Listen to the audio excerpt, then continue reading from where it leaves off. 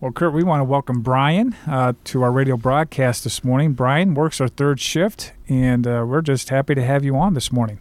Morning, Jeff. Thanks. Brian, how long have you worked at the Haven now? I'm going on 5.5 years already. Well, you know, Brian, being in the ministry for 5.5 years, I know even before you became full-time at the ministry, you were actually volunteering. Why don't you share a little bit about what you were doing as a volunteer? Actually, I called up to volunteer. I thought maybe I could go work in, when I talked to Jan, I said, I'd like to work in food or somewhere like that, or over at the main mission. I'd like to preach. And Jan said, well, I don't think that's going to happen right away. And I said, okay. I said, well, what do you have? She said, I have the tub room for you. And I said, well, what's that? And I threw tubs for quite a while. And Brian, let me interrupt there. You use the vernacular, I threw tubs, so maybe our listening audience doesn't know what you're referring to. And I was working in an area where the clients come and check their personal belongings in and get ready for the night, where they'll get their pajamas and get all tidied up to have a comfortable sleep in the dorms. And so all their clothes come in there, and we have about 100 tubs in the summertime, and more than that, maybe 150 in the winter. But we get those tubs, and they are stacked about 5 high, and you get to swing them up and down in there, and then the guys bring them back. And cool thing is you get to meet a lot of the guys back there, so it's a real interactive area. Mm-hmm. Well, you know, Brian, going through volunteering, eventually you got hired in as full-time working third shift. And Kurt, we know working, whether you're in the women's day room at the Harvest Home or the men's day room, really this is what we call the frontline battlefield. There is enormous, I always say there's enormous amounts of spiritual warfare that goes on, because we are actually dealing with a lot of people that struggle with addictions. So you're working third shift. Why don't you share with our listening audience, what is your times that you work, what are your hours, and what are some of your responsibilities? I come in at 11 o'clock, work till around 7:30 or 8 o'clock in the morning, depending on whether it's a weekday or a weekend. Really, the time doesn't matter. I do what I do until it's time to go.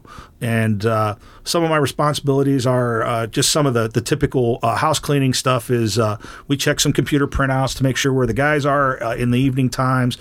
We do have men out there working that have got their lives on a whole nother level. We are the haven of rest, but we're also a step up. So these are some of the men that have stepped up. So they're working jobs. They're coming in and to do that. And, you know, I tell the guys sometimes the Haven of Rest is just an alternate sleeping arrangement. They can live their lives the way they should here, and they do. So at any rate, we have those guys coming in. Then we have guys, as the night goes on, we'll have people buzz the buzzer that have been out in some various situation. It all depends. We could have somebody that just was traveling through, didn't have any place to stay, didn't have much money. We could have people coming in from the hospital, police department. We could have people just out roaming around that need to have some ministry and a place to sleep. And then, of course, we deal with a lot of the habitually homeless in the area that are quite familiar with us here at the Haven. Then we have what we call wake-ups. So we have a 3 a.m. wake-up, a 4 a.m. wake-up, a 5 a.m. wake-up, and then our regular 6. So what happens is the men have wake-up times, just like regular. They don't even have to set an alarm clock. I'm it. So I go back and I get them up, and they're getting ready to go to work. And the guys will get their stuff that they had given the guys swinging tubs at night, and we'll give them their stuff back, and they get everything squared away. And they go out to work and do a normal day until they come back. And then at 6 o'clock, we get the guys up. The whole crew is a group. Guys get up, get their stuff, get all comfortable, and then we usually have devotion from 6:30 to 7, and then they get the word of God. And then at 7 o'clock, they come over and eat breakfast, and they can go about their day after that and hopefully do some productive things. We have, of course, after they get up, we have social services over there that will help the guys get Social Security cards, driver's license, even birth certificates. Some of them, they just don't have those things. So we have a bunch of different things the guys can get over there. They can do their laundry. We have 2 washers, 2 dryers. We have a little area where the guys can play some games and stuff. It's just it's a nice community atmosphere. That's summed up what it is.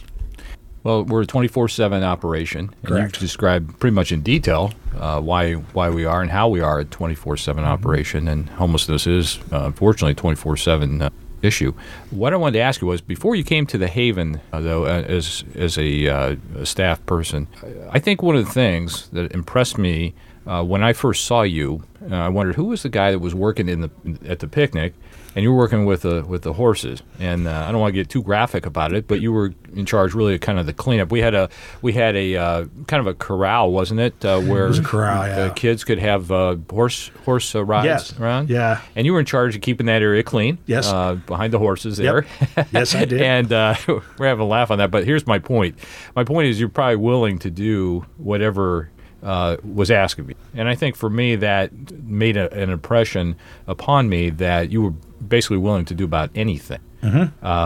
So I appreciate that, and that said a lot to us as you then later became interested in being employed here. So I want to thank you for your spirit and your Appreciate willingness. that. Well, Brian, and sharing what Kurt said and being in the ministry for 5.5 years, obviously you have enormous opportunities for ministry. And as you said, the men can come in off hours, from 11 all the way up till early morning. Some are coming back from work, but others might not be doing too well, and they might be coming knocking at your door. Why don't you tell me about some of the ministry opportunities that you've had maybe recently that really have spoken volume to maybe those individuals? One that just recently really hit me hard was, and I'm sure most of the people in the area know, we're having a really large problem with opiate and heroin addiction in the area. And as Christians and just citizens, we're trying to figure out some ways to handle this, to stop this. This particular situation, it doesn't care who it is. It is a faceless killer. But I did have an opportunity a few weeks ago. I had 2 young men come in. Might have been 22, 23 years old. And I was speaking to them a little bit. They come in off the street. They looked a little bit rough, and they just wanted to get some clothes and leave again. Well, it was 2:30 in the morning. And I asked them, I said, boys, what do you want to leave again for? And I started talking to them a little bit about Christ. I had a good idea what they were going to go out and do that night. Started talking to them, got them for about 30, 35 minutes, and I just kept talking and talking. One young man broke down and actually started crying. And he knows who Christ is. I believe that there's been times in his life when he's walked with Christ. And I told him, I said, if you have, I said, just stand up in the grace, son. Just walk in the grace. I said, Christ will do the rest. Well, I talked him out of leaving, and they stayed. And that morning, both of the young men came up to me and said, thank you. We were going to go. And that could have been the last time that they used. It could have taken their lives, but the Lord spared them once again. And I told him, I said, the Lord has a great plan for you.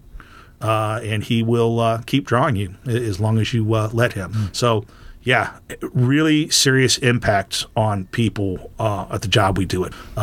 It's a job on a scale of eternity. These are souls. This is forever. And that's the way that we look at it. I'm glad you mentioned about the job that Unite, because I think sometimes the visibility of the Haven for some people is the daytime, and it's a whole nother ministry or a whole opportunity to minister during those nighttime hours. So I'm glad that you brought that up. I was going to mention I wanted you to share just a little bit about you're no stranger to adventure. No. Both here at the Haven, which sometimes it can be, but also before you came to the Haven, you had an interesting, I guess, hobby. What would you call it? Yeah, it was a hobby. Yeah. Are you okay with sharing it? Yeah, I am. A little bit of that? Yeah, I as a young man, I learned to fly, and I got into aviation, and I decided to start getting out of aircraft. And I was a skydiver for 15 plus years, had well over 1,000 skydives, and actually had become quite addicted to the sport. It had become my idol. And the Lord, through a trip to Ecuador, and a little boy named Alex, 5 years old, born blind, pretty much without going through the whole story, pretty much told me that he had about had it with me. And I came back home. My friends wondered what had happened to me. Like, what's wrong with you? Well, Christ had touched me real hard, like. And bottom line was I gave up skydiving for the Lord, and I have never went back. It was a good time. Now I'm just too old and too out of shape, and that is a story that I get to tell now. One neat thing that I would like to share, though, my good friend Adam that I work with at night, he has 3 beautiful children, one on the way, so number 4 is on the way, actually in the next couple of days.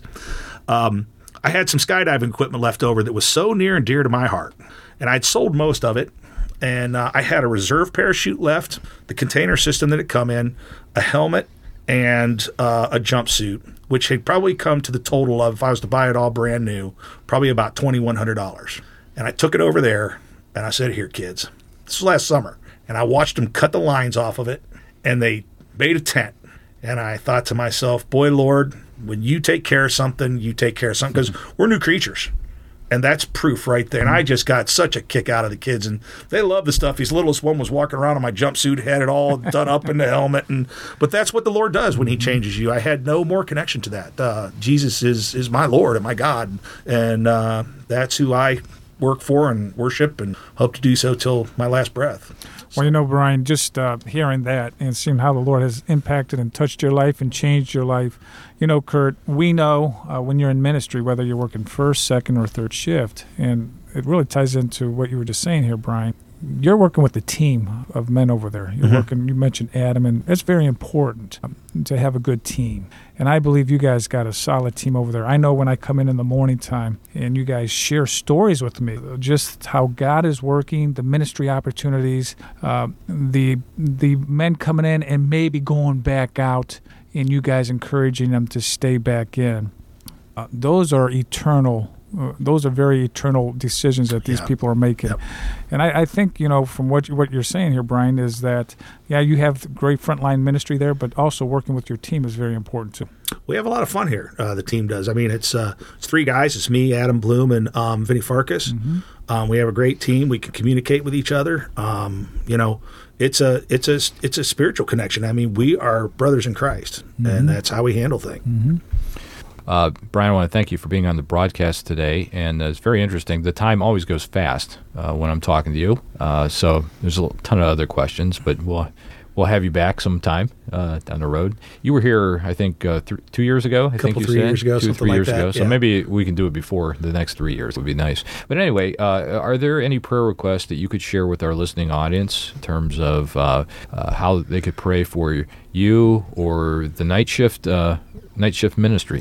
Yeah, prayer request would be is number one, pray that the Lord put a hedge of protection around this whole ministry, and pray for the safety of all the folks who work here, and especially pray for the safety of the folks who have not chose to walk in here yet, and that they would come, that they would just come in droves, and that we will be able to share Christ with them. That is what we would like to be prayed for. And I'm going to tag on something to that. Not only is the men's division here around the clock and working the night shift, but also the women's division is as well. And so they also have situations that they might encounter, and also are ministering during the night shift too. So I praise the Lord for both men's and the women's division who are ministering, you know, while many people are sleeping, and keeping the lights on and or lights off in the nighttime. Use that metaphor, but 24/7. Really appreciate that. So thank you. Thank you, Brian. Oh, you're welcome.